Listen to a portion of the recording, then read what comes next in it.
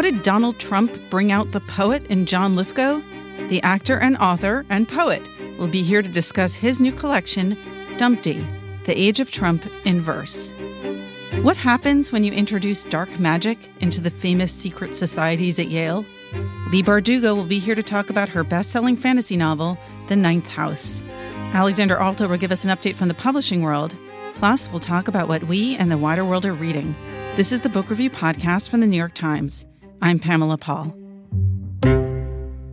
John Lithgow joins us now. He is obviously an actor and an author. His most recent book is a book of poetry called Dumpty. John, thanks for being here. Wonderful to be here. Before we even start with questions, let's hear one of these poems.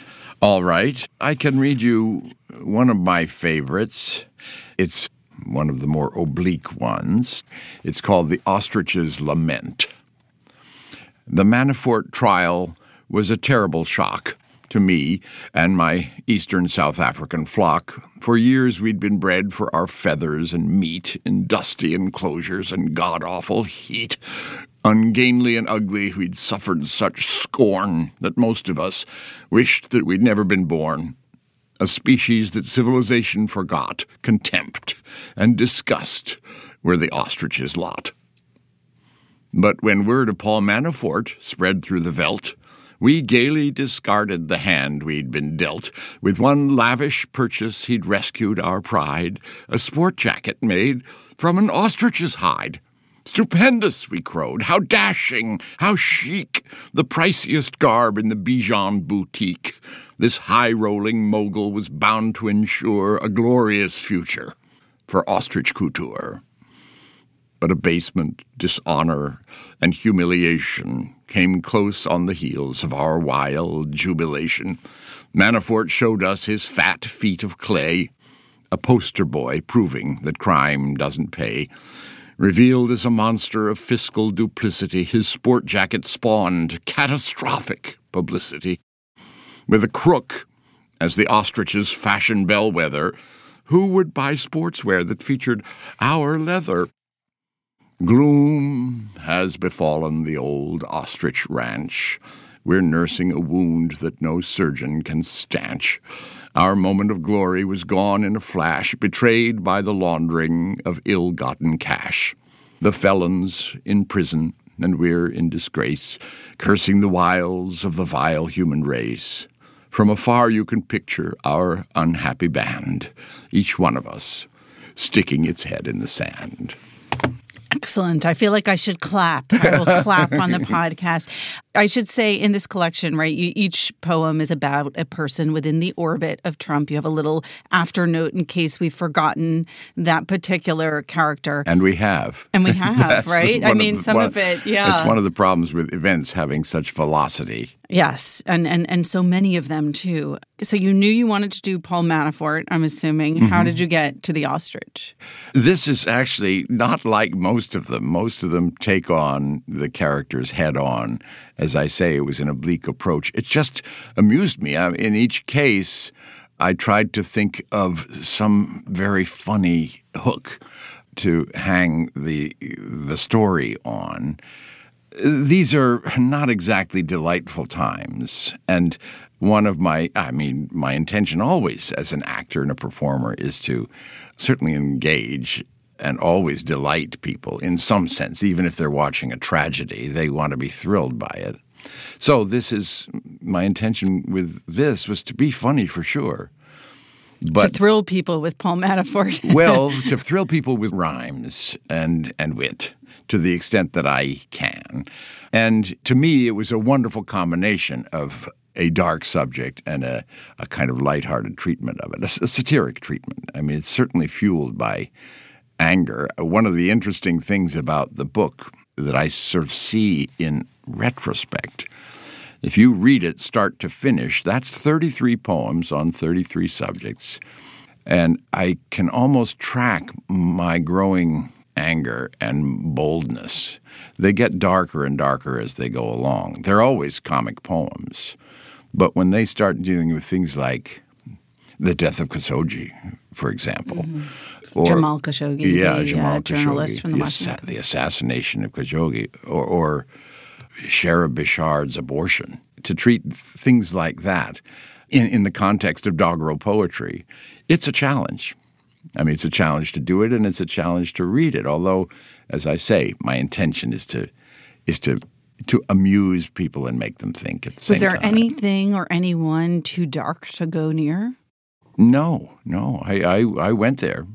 I sort of made a list a sort of database of all the subjects I intended to hit. And I sort of ticked them off one by one, and I sort of saved the more difficult and challenging ones as I went along. And, of course, a lot of it was sort of more or less happening in real time. That's the other thing. Characters. Yeah. William Barr, who had heard of William Barr in the first year of the Trump presidency? And yet my last poem that I delivered on my deadline of April 1st, the last poem dealt with Barr's summary of the Mueller report, which had happened only about 3 days before. Did you organize the book in chronological order, the order in which you sort of events occurred? No, in fact, we did a little bit of shuffling when I had reached my critical mass. We changed the sequence, but it's more or less chronological just because I wrote it over a year and a lot happens in a year. Did you start with Donald Trump? No. In fact, it was my original intention not even to mention his name. I thought one of the greatest ways of knocking Trump is to leave him out because he's such an attention getter. But at a certain point, I thought, well, this is crazy. I can't beat around the bush this entire book. I did make the decision to write one long, long poem about him. The longest poem in it is called 7 Days in November, about the week following the midterm elections. That was one of Trump's crazy weeks. So much happened. That was when Jeff Sessions was fired and Matt Whitaker was hired, and he went to France and skipped the Belleauwood Memorial and skipped the rain on the Champs-Élysées. And this feels like 50,000 years ago. I know. It's a history book. I mean, once April 1st passed, it immediately became a history book because just think what's happened since then. So I want to get back to the origins of this book because you're a busy person. You act in many TV shows, film, theater, and you've written books, of course. But when did you sort of sit down and say, like, what I really need to do is write a book of poetry about the current administration? Well, I didn't really need to, or I only sort of needed to on a sort of subconscious level. I have a wonderful literary agent, a man named David Kuhn, and I have done absolutely nothing since I signed with him as an agent. I don't even think he weighed in when the Times hired me to write a children's book review. So he was kind of frustrated with me. He read one of those reviews, in fact, and called me the next day and said, "Come on, we have to sit down and decide what you're going to write," in a very sort of cheerful way.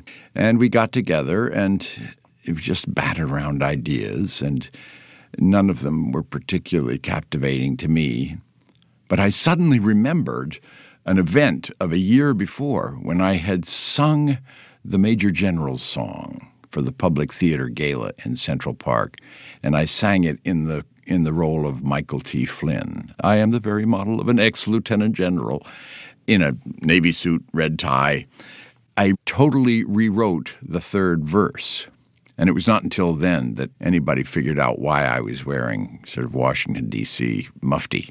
I launched into this satiric verse. When President Obama made me head of all things clandestine, he realized he'd brought to life a governmental Frankenstein.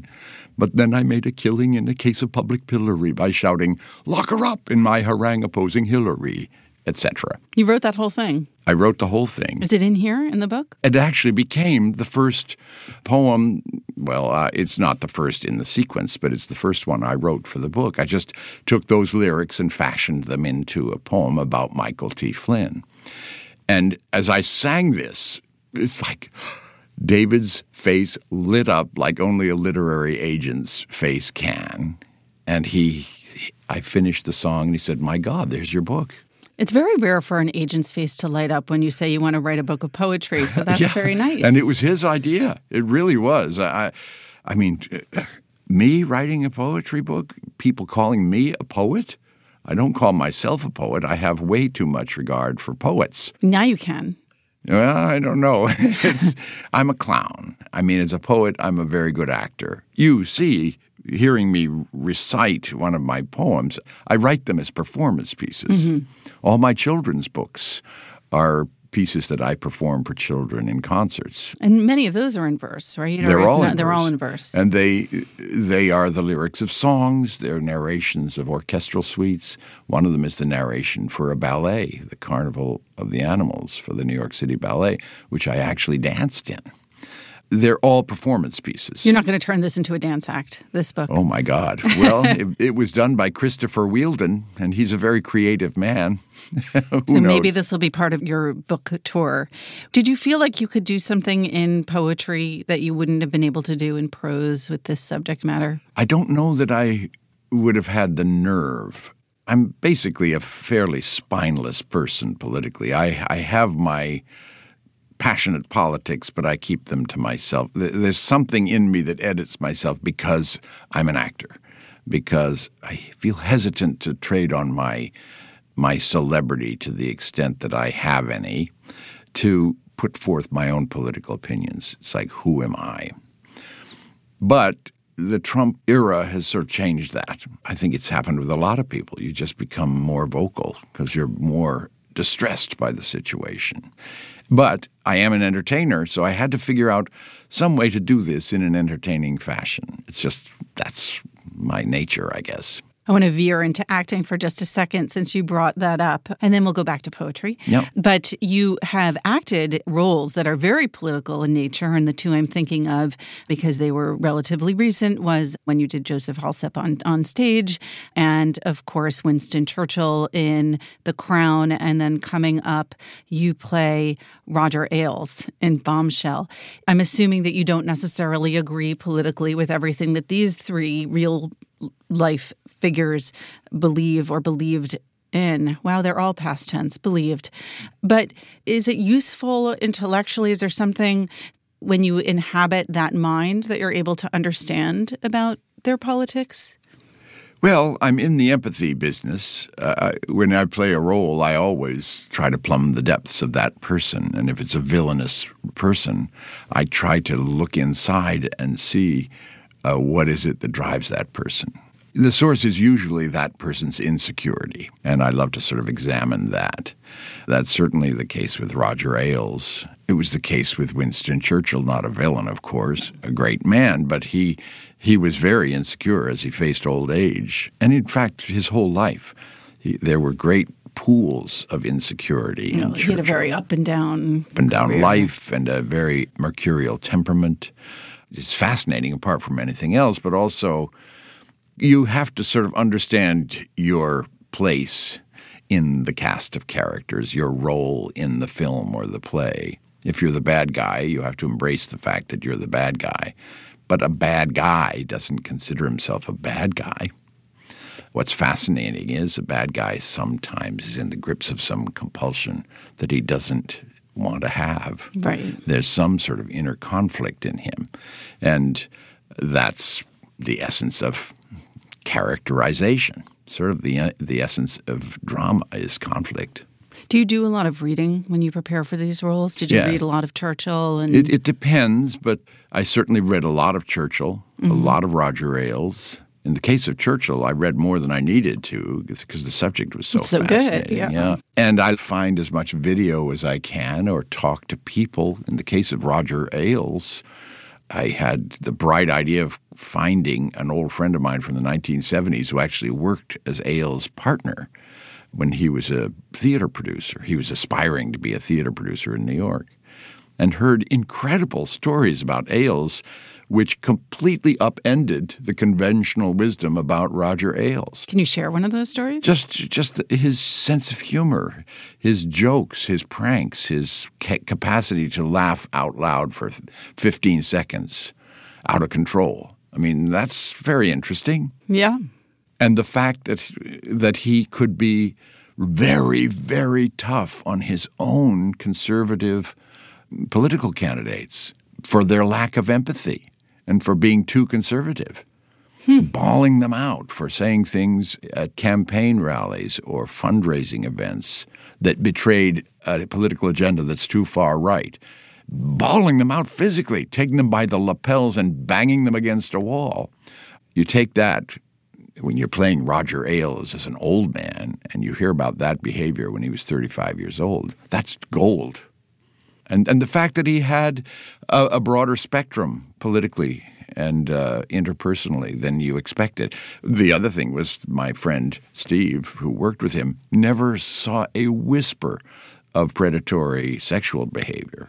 He was completely astonished by this and appalled. A character like that and a scandal like that, so much secrecy and self-suppression is involved. That's another thing to grab onto. So going back to the poetry and speaking about these kinds of political figures, did you make any efforts to kind of plumb the depths with these? Well, I did research in every case. I mean, as you pointed out, every poem is accompanied by a very deadpan piece of factual information. Yes. Incontestable factual information. Give us some examples from the book, some of the figures and the way in which you decide to describe them, because you have this contrast between the poem and then that very, deadpan description. Well, I found out a lot of information about Wilbur Ross, for example. I did a riff on Lewis Carroll, his poem, You Are Old, Father William. Of course, I call it You Are Old, Father Wilbur. And I did a lot of research on him, including the wonderful little anecdote quoted in Forbes magazine that on leaving a restaurant, a sort of cheap diner, he pocketed a great big fistful of Splenda packets.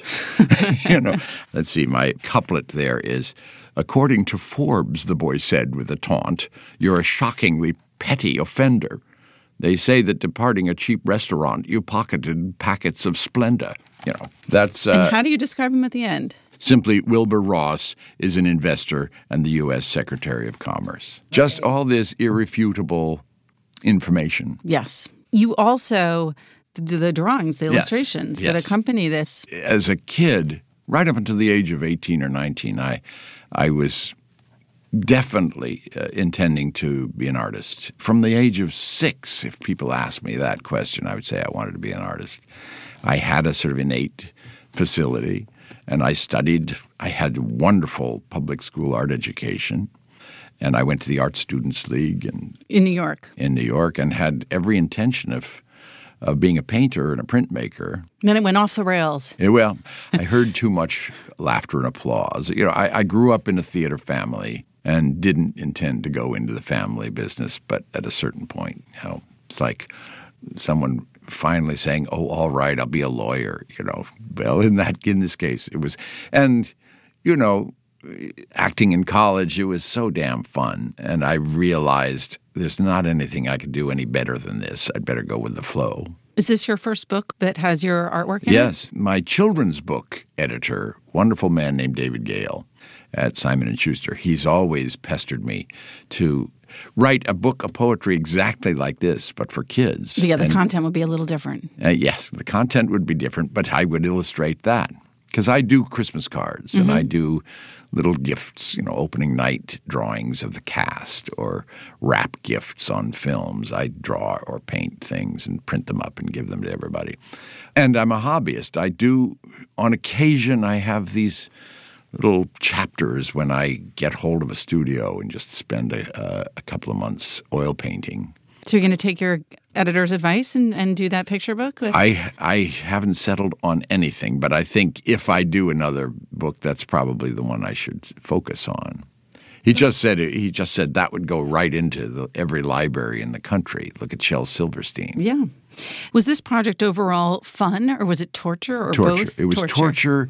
It was torture and fun at the same time.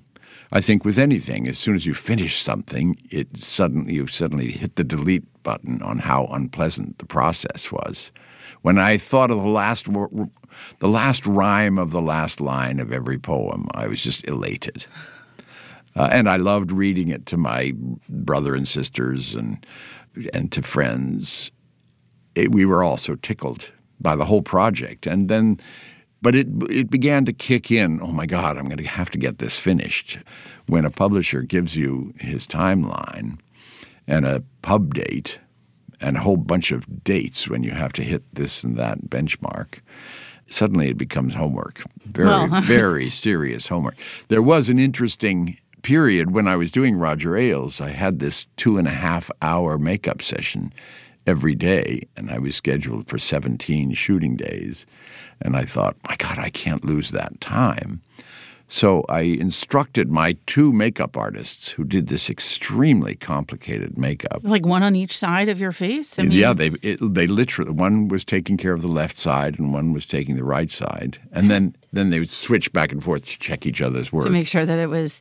Wait, Now I have to ask, was the makeup harder for Winston Churchill or Roger Ailes? Oh, much harder for Roger Ailes. I didn't have any makeup for Winston Churchill. I had an extraordinary wig, and I stuck little plumpers in my jowls. Yes, you need those. Both to change my face, but also to change my diction.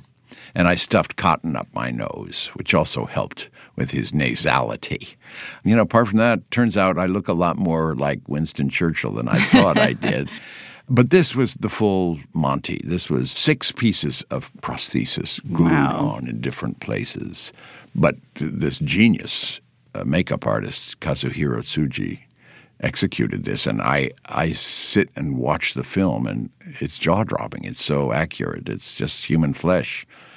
It's kind of terrifying. You can write a poem about yourself afterwards as Roger Ailes. Did I or should I? You can. I could. You can. You can hand in another homework assignment. I may just. All right. Well, I think that the torture and the unpleasantness was all worth it for readers. John Lithgow, author, actor, illustrator, and poet. Thank you for being here. Oh, my God.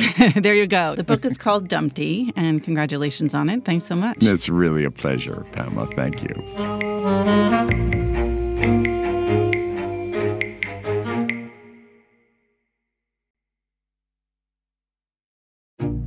So here's a request for our listeners. I get lots of feedback from you, some complaints, lots of kind words. Really appreciate it.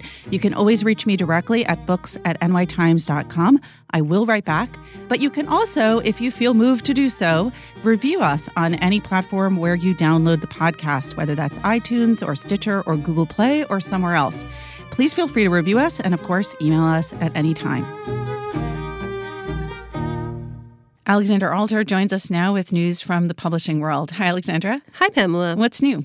So this week we learned about yet another tell-all book coming out of the Trump administration. There's obviously been a slew of these from the Justice Department, from former White House officials, and that was not a surprise. What was a surprise was the author, and I can't tell you anything about the author because no one knows who the author is. But you're supposed to know, Alexandra. That's my whole job, but today I know nothing. The author is anonymous. The book is titled A Warning, and the author is apparently the same writer who published an op-ed in the New York Times last fall saying that there was this kind of resistance within the Trump administration, these patriots who were serving in order to thwart the president's worst impulses and undermine his agenda when they felt it didn't align with the country's best interests. When the op-ed came out, it was extremely controversial.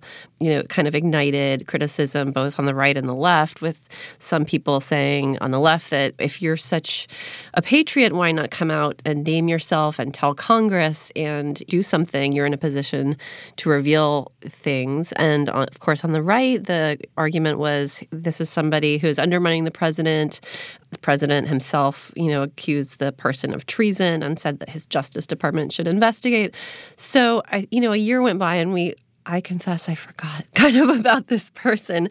I always wondered, though, if this official would eventually write a book because it seemed like an obvious, almost a book proposal in print form when the op-ed came out. And, of course, the agents who signed and represented this writer are the Javelin Agency. This is I wouldn't say up and coming, it's arrived D.C.-focused literary agency. They represented Jim Comey in his deal, and they represented Cliff Sims, another White House official who left the administration and wrote a book.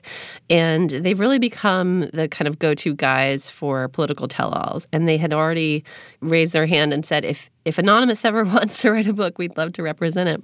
Nonetheless, I had forgotten about this author until the news broke this week, and it was, I think, first reported by the Washington Post that Anonymous had sold a book to 12, which is an imprint of the Hachette Book Group. And according to the agents at Javelin, The author is not taking an advance and will be donating, the bulk of the royalties to nonprofits that are dedicated to government accountability and international press freedom. And I think that was obviously part of the announcement to head off any criticism that this person was trying to cash in. So that was like the criticism against James Comey, for example. A lot of the officials that have come out with books, that are critical of the administration have gotten that criticism. And many of the books have been bestsellers, so it's not totally out of place. Nikki Haley has a book coming out next month as well.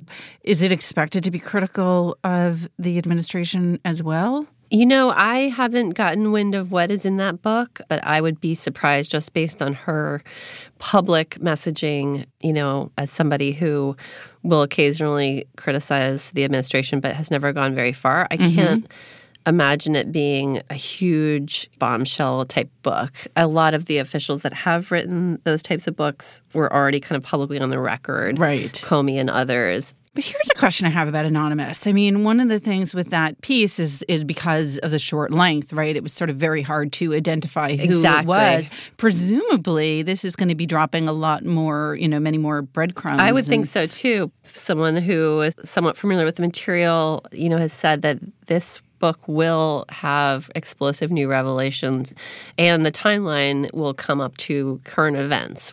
I did try to find out if it would deal with the Ukraine scandal and the impeachment inquiry and things of that nature, because now we have whistleblowers coming out of the woodwork. I wasn't able to determine that, but I do agree with you that, in a book, you are going to have to drop more clues. I mean, the style question is one. That's how anonymous authors have been identified in the past. There's very sophisticated software that can match people's literary style and sentence structure and word choice and determine who the author is. Of course, you would need a pretty public record of your writing at that point. So if the author hasn't published books before or many articles or given many public speeches, that might not work. But you would think there might be subtle biographical clues. It's already, the person has been identified as a senior administration official. Doesn't tell us much. Doesn't tell us much. It's not clear if the person is still in the administration. I asked that and was told they couldn't comment on that. But if there are certain events that are described in a way, I don't know if there's an indication that this person was a witness to certain events and we can determine, 3 people were there, you would narrow it down. The agents, say that they have taken great precautions to conceal the person's identity, and they're going out of their way to make sure their cover isn't blown. But we'll see. I mean, people are definitely going to try to find out. Any theories? I don't personally have any. I mean, you can imagine what the internet is speculating. It's Melania. Melania. Some people say Vice President Mike Pence. John Kelly. John Kelly was a popular choice when the original op-ed was published. And, there's such high turnover in the administration. There are many, many candidates. And I think that has been a bit of a surprising boon for publishers because in past administrations, you would have to wait sometimes 4 years to get someone to come out with their tell-all, and now it's just a matter of weeks or months. The revolving door is quite rapid. Just in time for your holiday shopping season. That's right. November 19th. It's coming out. Thanks so much for being here. Thanks for having me.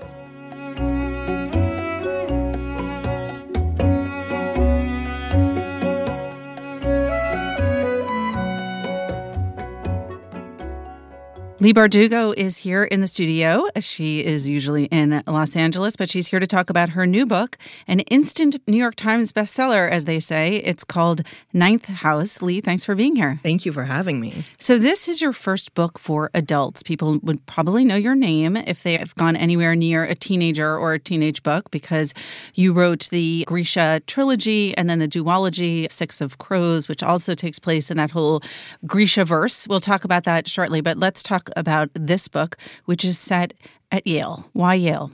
Well, I went to Yale, so I had a limited choice of places to choose from. But I knew very early on and for a very long time that I wanted to write a story about the secret societies at Yale. But instead of sort of demystifying them, I really wanted to hypermystify them. And the story really began with the idea that what if these very real societies that have yielded very powerful alumni, publishers and presidents and secretaries of state and Academy Award winners and hedge fund managers, the people who make culture and economies, what if the reason they had yielded these alumni was not that they're just old boy drinking clubs, but that they're actually repositories of arcane magic? And what if each of these societies represented a different branch of the occult?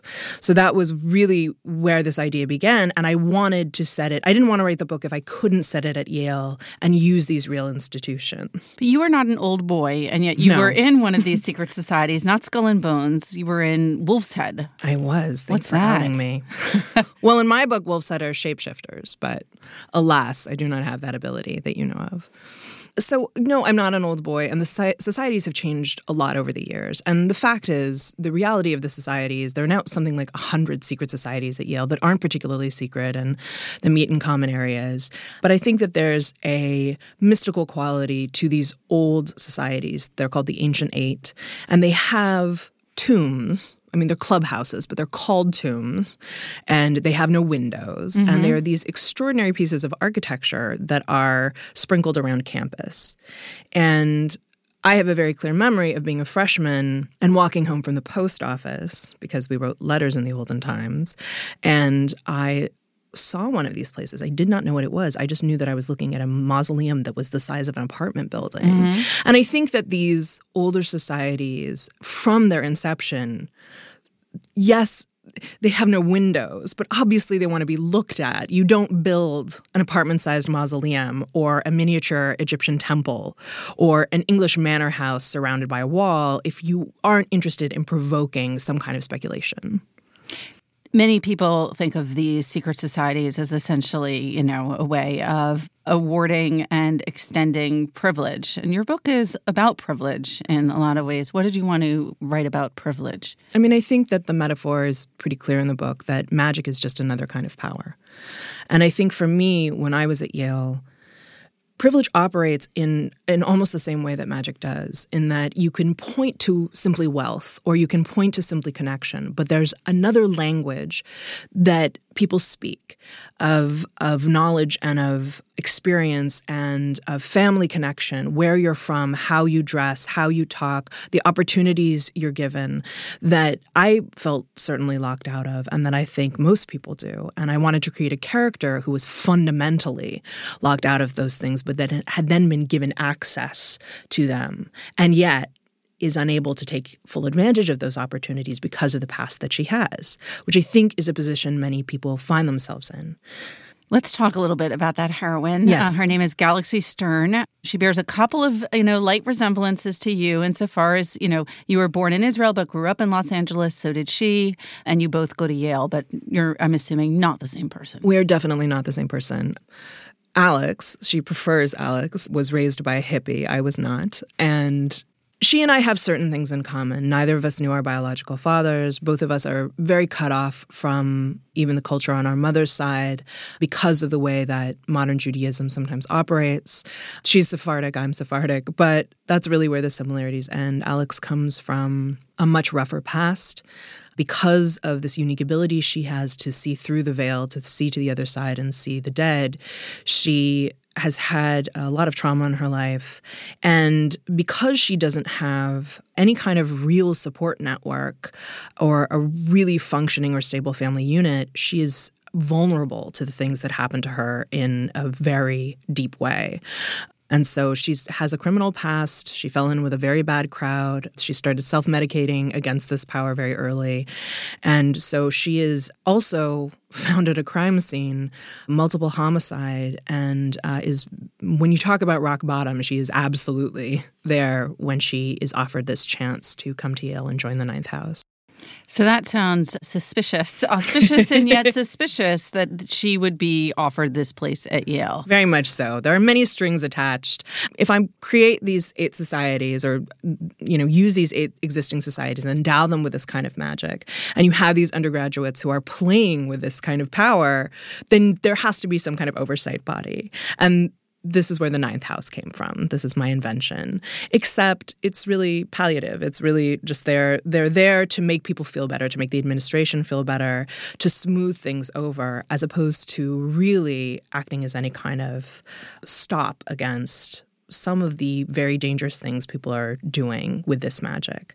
So Alex is given this position, but she has no real authority. And when there's a murder on campus, she knows in her gut that something is very wrong, and she certainly identifies with the victim much more than she identifies with anybody else around her. The victim is town. The victim has a not great boyfriend who is a dealer, and Alex feels like this case is going to be left behind and not truly solved. And so despite the fact that she is a true survivor and knows that she is going to put herself in jeopardy, she feels the need to pursue this murder mystery.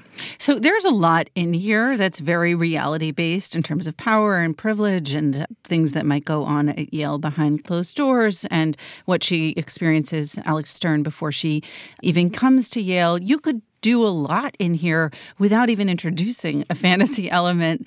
I'm curious, did you know that you wanted it to be fantasy? Oh, yeah. What can it do with these themes that maybe realistic fiction or satire can't? I think that fantasy almost always operates as some kind of metaphor for what we're experiencing in the real world or real life. And I think in this case, magic is operating as a commodity in this book. And Alex's ability to see through the veil, to see things that other people can't, is very much a metaphor for the way that women are ignored and not believed when they speak. And so to me, it's a more exciting proposition to explore these things in the context of the fun and horror, and there is quite a bit of horror in the book, the fun and horror of the magical and the uncanny, as opposed to hitting people over the head with some kind of didactic hammer. And I'll be honest, I have a very Michael Bay sensibility that draws me to story. I'm very much a popcorn movie person.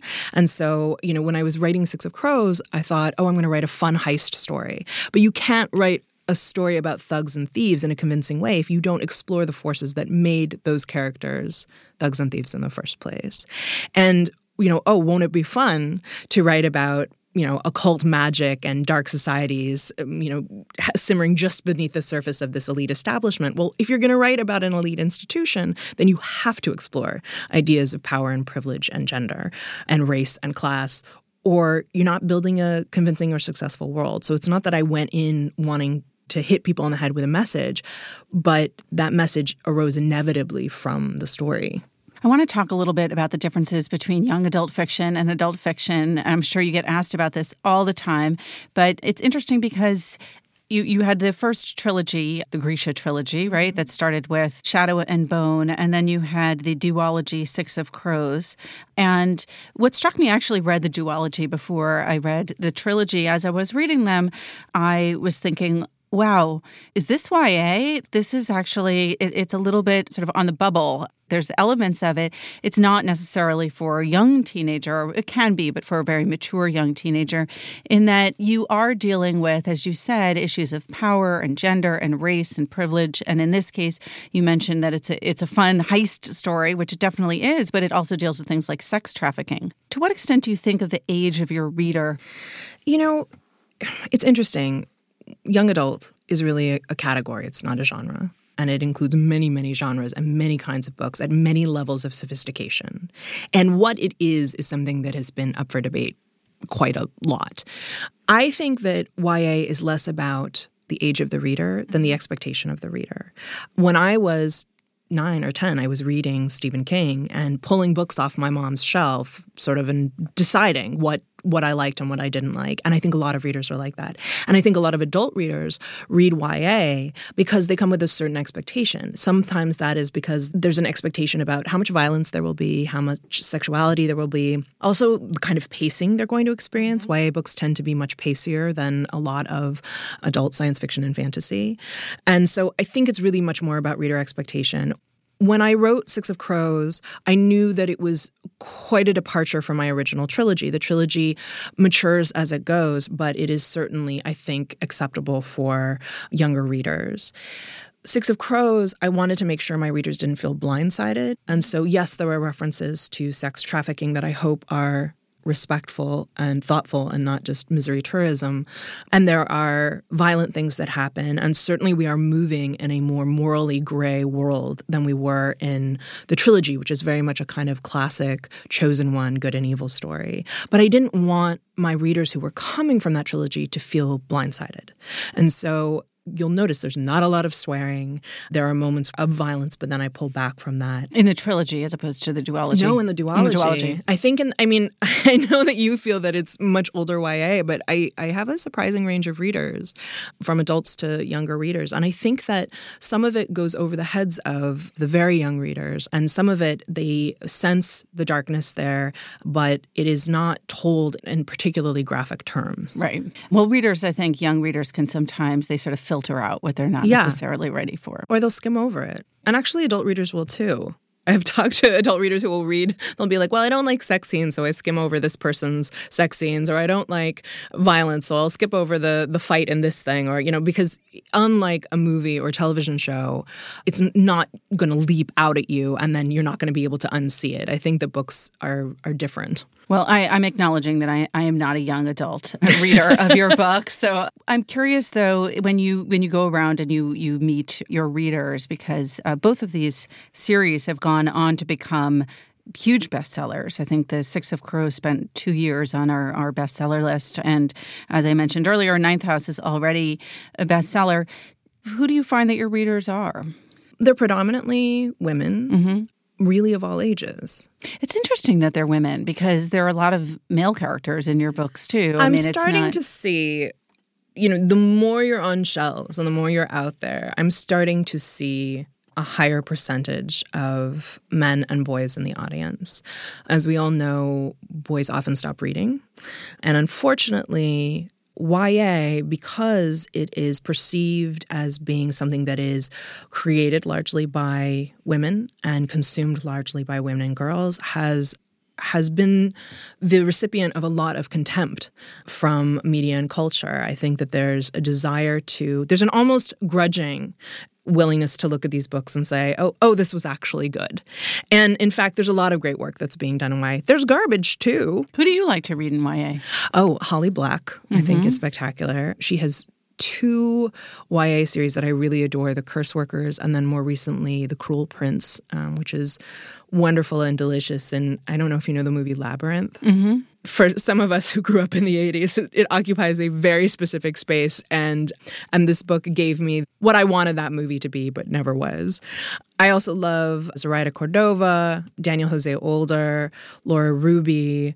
Laini Taylor, I think, writes some of the most beautiful prose in YA, and I just love all of her books to bits. I can't read them when I'm writing, when I'm drafting, because I find them so intimidating.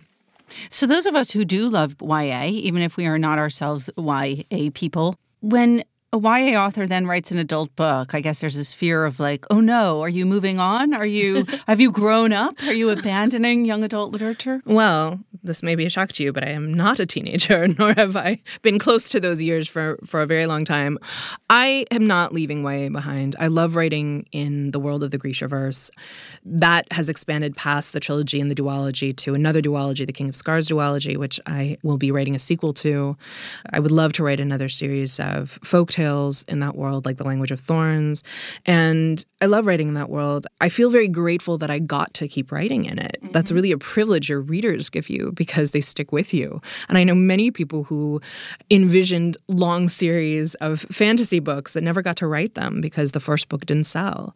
So I will always, I think, return to the Grishaverse and to YA. And I like writing YA. YA speaks to these kind of radical moments of transition that I think really resonate with people across all age ranges, because it's not as if you turn 18 and then suddenly you've come of age and you are full of wisdom.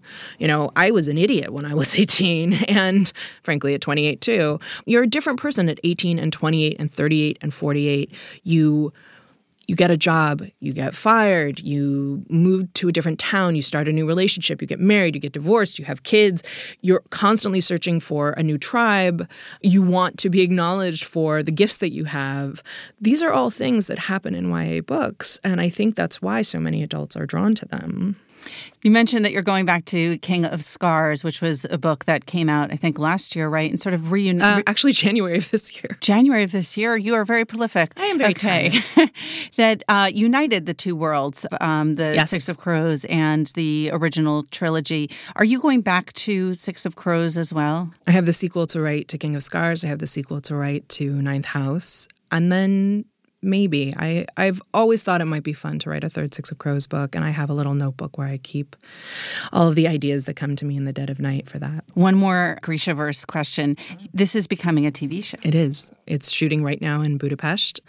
Netflix is making it, and Eric Heiserer, who was behind Arrival and Bird Box, is our showrunner. And I've been seeing dailies come in every night, which is both thrilling and terrifying. And I'm going to go to set in just a couple of weeks. Are you involved in the writing of it? I have been involved in the reading of and note-giving on scripts from very early on, so I have mostly an idea of what's happening, but I'll admit that there's a certain desire to step back and let them do what they need to do to make the show. It's a very complicated show because it's bringing together both Shadow and Bones and Six of Crows. But also, my goal has never been to work in television. It's to write books. So, I mean, I say this, we're adapting Ninth House, and I'm planning to write the pilot for that. But it's then to step away from that because I really like writing books, and I don't particularly like writing scripts. And I don't particularly like reading scripts either. Mm-hmm. It does not scratch any reader's itch that I might have. And so I want to make sure that I preserve space for me to be writing and thinking about my novels and not just the adaptations of them. Were you involved at all in the casting? Because one of the things that I think is important about the trilogy and the duology is that even though they take place in this sort of Russian-inflected universe, it's very multicultural in terms of their scope and the characters in them. And the casting that was announced has a very multicultural cast. Yes. Eric and I sat down early on, and one thing we agreed on was that we could actually make the Shadow and Bones storyline a lot more diverse than it had been in the books, that we could do it better than I had in the books. And I'm an executive producer on the show, which sounds very powerful, right? Like executive, that sounds tough. But in fact, all that means is I can scream a lot when I'm excited about something, and I can scream a lot when I see a red flag. Mm-hmm. And sometimes they listen and sometimes they don't, and that's okay. But I'm very happy with the casting, and I was involved in the casting. And I think these are extraordinary young actors. I think they're incredibly gifted. So I'm pretty excited to see what they do. And everything I've seen thus far has been fantastic. So we've talked a lot about YA, what makes YA, that it's not really about the age of the reader. So why go into adult fiction with Ninth House? I knew very early on that Ninth House just did not belong in YA. And it wasn't just because the character's a little bit older. It's not that it's set in a college. And Alex is, in fact, 20. She's not an 18-year-old freshman. It's really none of those things. It's that I knew it was going to take me down some very dark paths. Mm-hmm. And I do think there's a limit of where you can go and not violate the reader's trust in YA. Mm-hmm. And I also think when you're writing about violence or assault in a secondary world, in a place like Ravka or Westeros or wherever you are, to a certain extent, we're allowed to explore darker themes because we always have a little bit of a buffer knowing it's not our world. When you peel back that buffer, I think something changes. And I think the fact that despite all of the magic and the ghosts occupying the world of Ninth House, I think that violence has a different kind of resonance because it happens in our world, and we know. We may have experienced it ourselves, or we may know people who have experienced it. It feels different to me. All right. Well, I don't care what age our listeners are. I hope that you read Leigh Bardugo's books. Leigh, thanks so much for being here. Thanks for having me.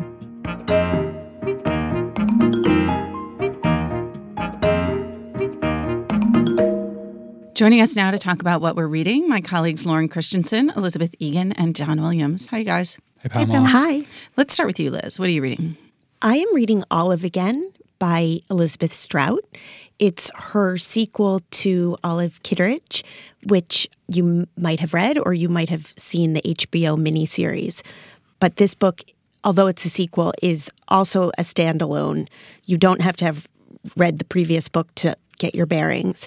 But for the uninitiated, Olive is a crusty and crotchety retired school teacher who lives on the coast of Maine.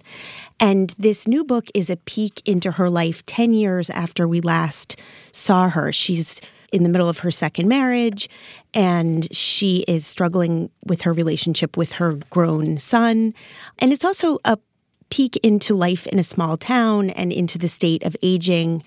And as always, Olive tells it like it is, whether you want to hear it or not.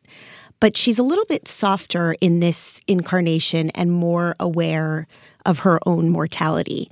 And there's a paragraph towards the end of the book that reminded me of Emily Webb's monologue in Our Town, the part where she says, does anybody ever realize life while they're living it every day? And I wanted to just read this one paragraph from Olive. It's a little bit less sentimental, but it really stopped me in my tracks. And it goes like this. But it was almost over, after all, her life. It swelled behind her like a sardine fishing net, all sorts of useless seaweed and broken bits of shells and tiny, shining fish. All those hundreds of students she had taught, the girls and boys in high school she had passed in the corridor when she was a high school girl herself. Most would be dead by now. The billion streaks of emotion she'd had as she looked at sunrises, sunsets, the different hands of waitresses who had placed before her cups of coffee, all of it gone or about to go. Liz, are you an Elizabeth Strout completist? Yes. So she wrote two books in between, at least two books in between this and Olive Kittredge that were also tied, right? Yes. My Name is Lucy Barton, and there was a companion. I think the Burgess boys, or the Burgess, I'm forgetting the name. But some of those people from those books actually make an appearance in this book. So I was going to say, even if you haven't read this book, Olive Again, is great, even if you're not familiar with Olive. But if you are an Elizabeth Strout completist, you'll recognize some of her characters. Not to put you on the spot, but someone, it might have been you, was telling me that they like this even more, and they love Olive Kittredge, but they like this even more than the first book. I don't remember if that was me, but I totally agree with that. I think I did like it better. I think the softness to her is what really made this book hit home. And also, I always like to read a few years ahead in life. And for instance, before I had kids, I loved reading about parenthood because I felt it sort of educated me about what that would be like. It turned out it didn't quite educate me enough. But in this case, it's kind of fun to read about people who are several years older, and it gives you a sense of where your life might go. And it gave me a sense of the stage of life my mom is in I'm right feeling now. really similarly about like reading about mortality now, even though you and I are similar age. Yeah. And I always feel like I'm like 20 years sadder than I am. Like when I was like 19, 20, I was reading Richard Ford and being like, oh, rueful, divorced, middle-aged guy. That's life. And now I'm like, yep, I'm about to die. I am know what I'll be able to exactly do when the I'm same way. 70. But I think it makes you a more empathic person. That's right. I never know if it's empathic or empathetic, but either way, I think it makes you a little bit more aware of what's coming down the pike. Lauren, where are you getting your empathy from these days? I was actually just going to say it's probably why you liked the Kevin Barry so much. The most recent Kevin Barry. Yeah. Yes, exactly. Aging guys. I am reading Anne Patchett's latest novel, The Dutch House. I confess I'm certainly not an Anne Patchett completist. The last novel I read was Bel Canto in college, and I absolutely loved it. I mean, I was also 20. But this book, I mean, she has said in an interview somewhere that she has been writing the same book her whole life. I don't find that the plot of The Dutch House is really relatable to Bel Canto, but certainly the writing, and we've had a lot of discussions amongst the editors in the book review about readability as a quality in a novel, and whether or not that's something that is a positive or negative. And I really think this novel makes an argument that it is absolutely a positive. It's a totally smooth surface novel. It's the story really of a brother and sister told from the perspective of the brother over, like probably half a century. And it is a little suspiciously harmonious, their relationship, but somehow Patchett really pulls off a sense of a smooth surface without it being a saccharine story. The two are raised by at first their father and his new wife. Their mother has abandon the family, and without ruining anything, they end up having to really defend their own fortune. And the sister is quite a bit older than the brother, and she turns out to be a sort of maternal figure for him. And, they just go through the various normal stages of his life, but it's so abnormal in the sense that he really doesn't have parents. And so this brother-sister relationship morphs into something else entirely, but it's still quite recognizable. It's a beautiful story, and it's so wonderfully readable while really making you reconsider sort of family relationships. You've read it, Liz. I loved it. And I loved how much of it took place in a car parked in front of the Dutch House. And I also loved how even though the house is in the title and even though it's a character really unto itself in the book. Anne Patchett never really describes exactly what it looks like. And it's this blank canvas that you can impose anything on, which I found fascinating. I saw Anne Patchett interviewed a few years ago at the Chautauqua Institute upstate, and she said that in each of her books, she tries to do something different with time. One of her books took place within 24 hours, and one, was sort of told from, she just had a different device. And what's the device? What does she do with time in this book? Well, she really does jump back and forth. I mean, the arc of the narrative is, as I said, over sort of a full lifetime of Danny, the protagonist. But a lot of times you're seeing scenes unfold from their childhood as they're remembering them in the car, much further in the future when they're both adults. And so, it's like the This Is Us. I haven't seen that show, but yes, okay, that's unfortunate. You need to watch it. It is just the way that she handles time is exactly like This Is Us. I don't know if Anne Patchett would appreciate that comparison, but I do. haven't seen it. Okay, John, what are you reading? I'm going way back in time. I'm actually reading a book from the late 1800s, but I'm going to let the current day brilliant critic and writer Vivian Gornick do some of the work for me here, because the reason I started reading this book was I was reading a collection called The Men in My Life by Gornick, which is just a grab bag of essays that she's written over the years and criticism about Philip Roth and other male writers. There's 6 or 7 essays in the book, and the first one is about a British writer named George Gissing, who obviously lived in the 19th century. And the book she talks about loving the most and that she goes on at greatest length about is called The Odd Women, a book that she says she rereads every 6 months or so. I always wonder about people who say they reread something every 6 months or so. I know, I don't believe them. I never believe it. Well, I'm not a big rereader, so that's maybe part of the reason why. And if you know Gornick's work, she had a great memoir a couple of years ago called The Odd Woman in the City. And so she obviously pulled from that title. It was about, women who she says are progressive or a little bit ahead of their time, but that Gissing kind of gets that they're also they're a little off, and that she feels that way and relates to that herself. Anyway, that's a long way of saying that what I'm reading is actually a novel called New Grub Street, which I think is Gissing's most famous. It's still in Penguin Classics. I don't think his other novels are readily available these days. And this is about a group of publishing people in the late 19th century. It's really about things like commercialism versus, speed of reading versus leisure, and about new technologies like the telegraph and distraction and the market and a lot of things that people are still obsessed about today. And it puts it in this group of characters who are friends and rivals and falling in love with each other. It mostly concerns 2 writers, one named Jasper Milvain, who's a young guy who wants to get on and be commercially successful, and another named Edwin Reardon, who writes really good novels that get nice reviews, but he's suffering financially. And then the 2 cousins that they're in love with. A lot of very conventional plot-driven pleasures and some sharp thoughts that do hold up remarkably well 130 years later about what it means to be a writer and what it means to try to make your way financially in the world when you're a creative person. Pamela, what about you? What are you reading this week? The book that I'm in the middle of is Zadie Smith's new collection of short stories, Grand Union. I'm only about a third of the way through, so I think I will reserve it for next week to discuss. But in the midst of that, I read 2 graphic novels, both of which my children read first, and only one of which is actually for kids. One is, I think, for all ages. They Called Us Enemy by George Takei, which was written with Justin Eisinger and Stephen Scott and illustrated by Harmony Becker. This book came out over the summer, and my 14-year-old and my 12-year-old read it and persuaded me to read it. I didn't need much persuading because it looked really good and obviously was a big hit with readers. But I think most people probably know who George Takei is from Star Trek and know his story and his activism. But this is one of the things I love about graphic novels and graphic memoirs is that somehow the combination of really good comics illustration with text can tell a story in a way that really drives it home. And I liked the style in this book. It's line drawings. It's not colored. And the story sort of jumps back and forth in time from George Takei as an adult and when he was a child and his family was taken away as part of the Japanese internment program.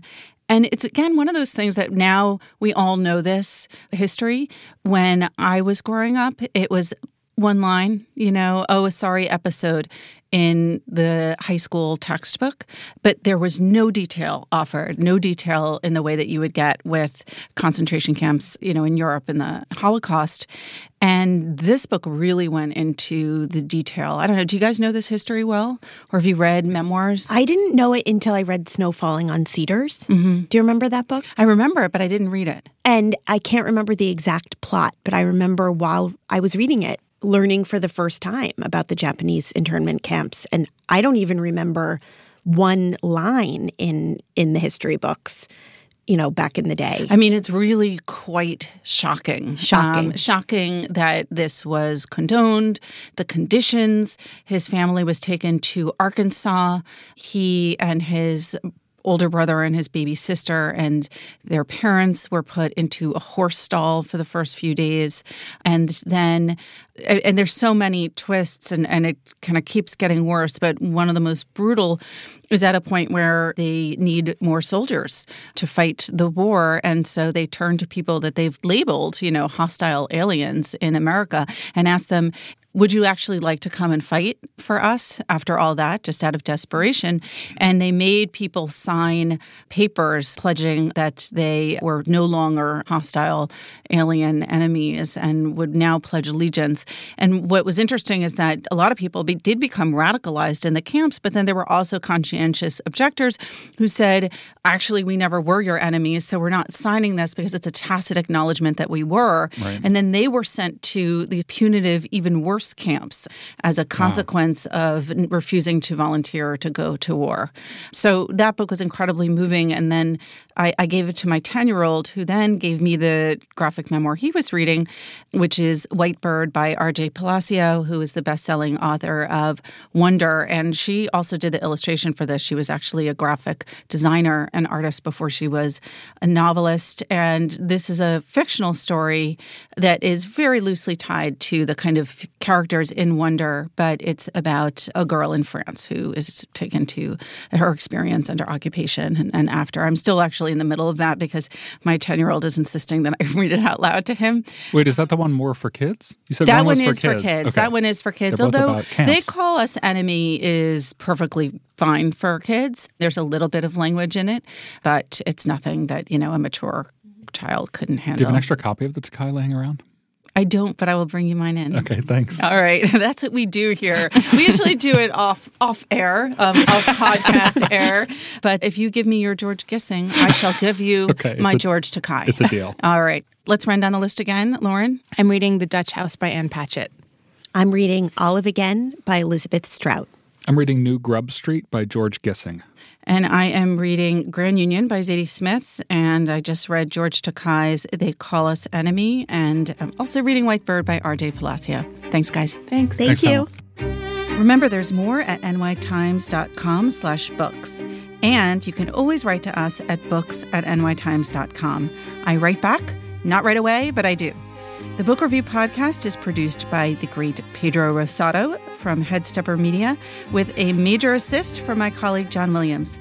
Thanks for listening. For the New York Times, I'm Pamela Paul.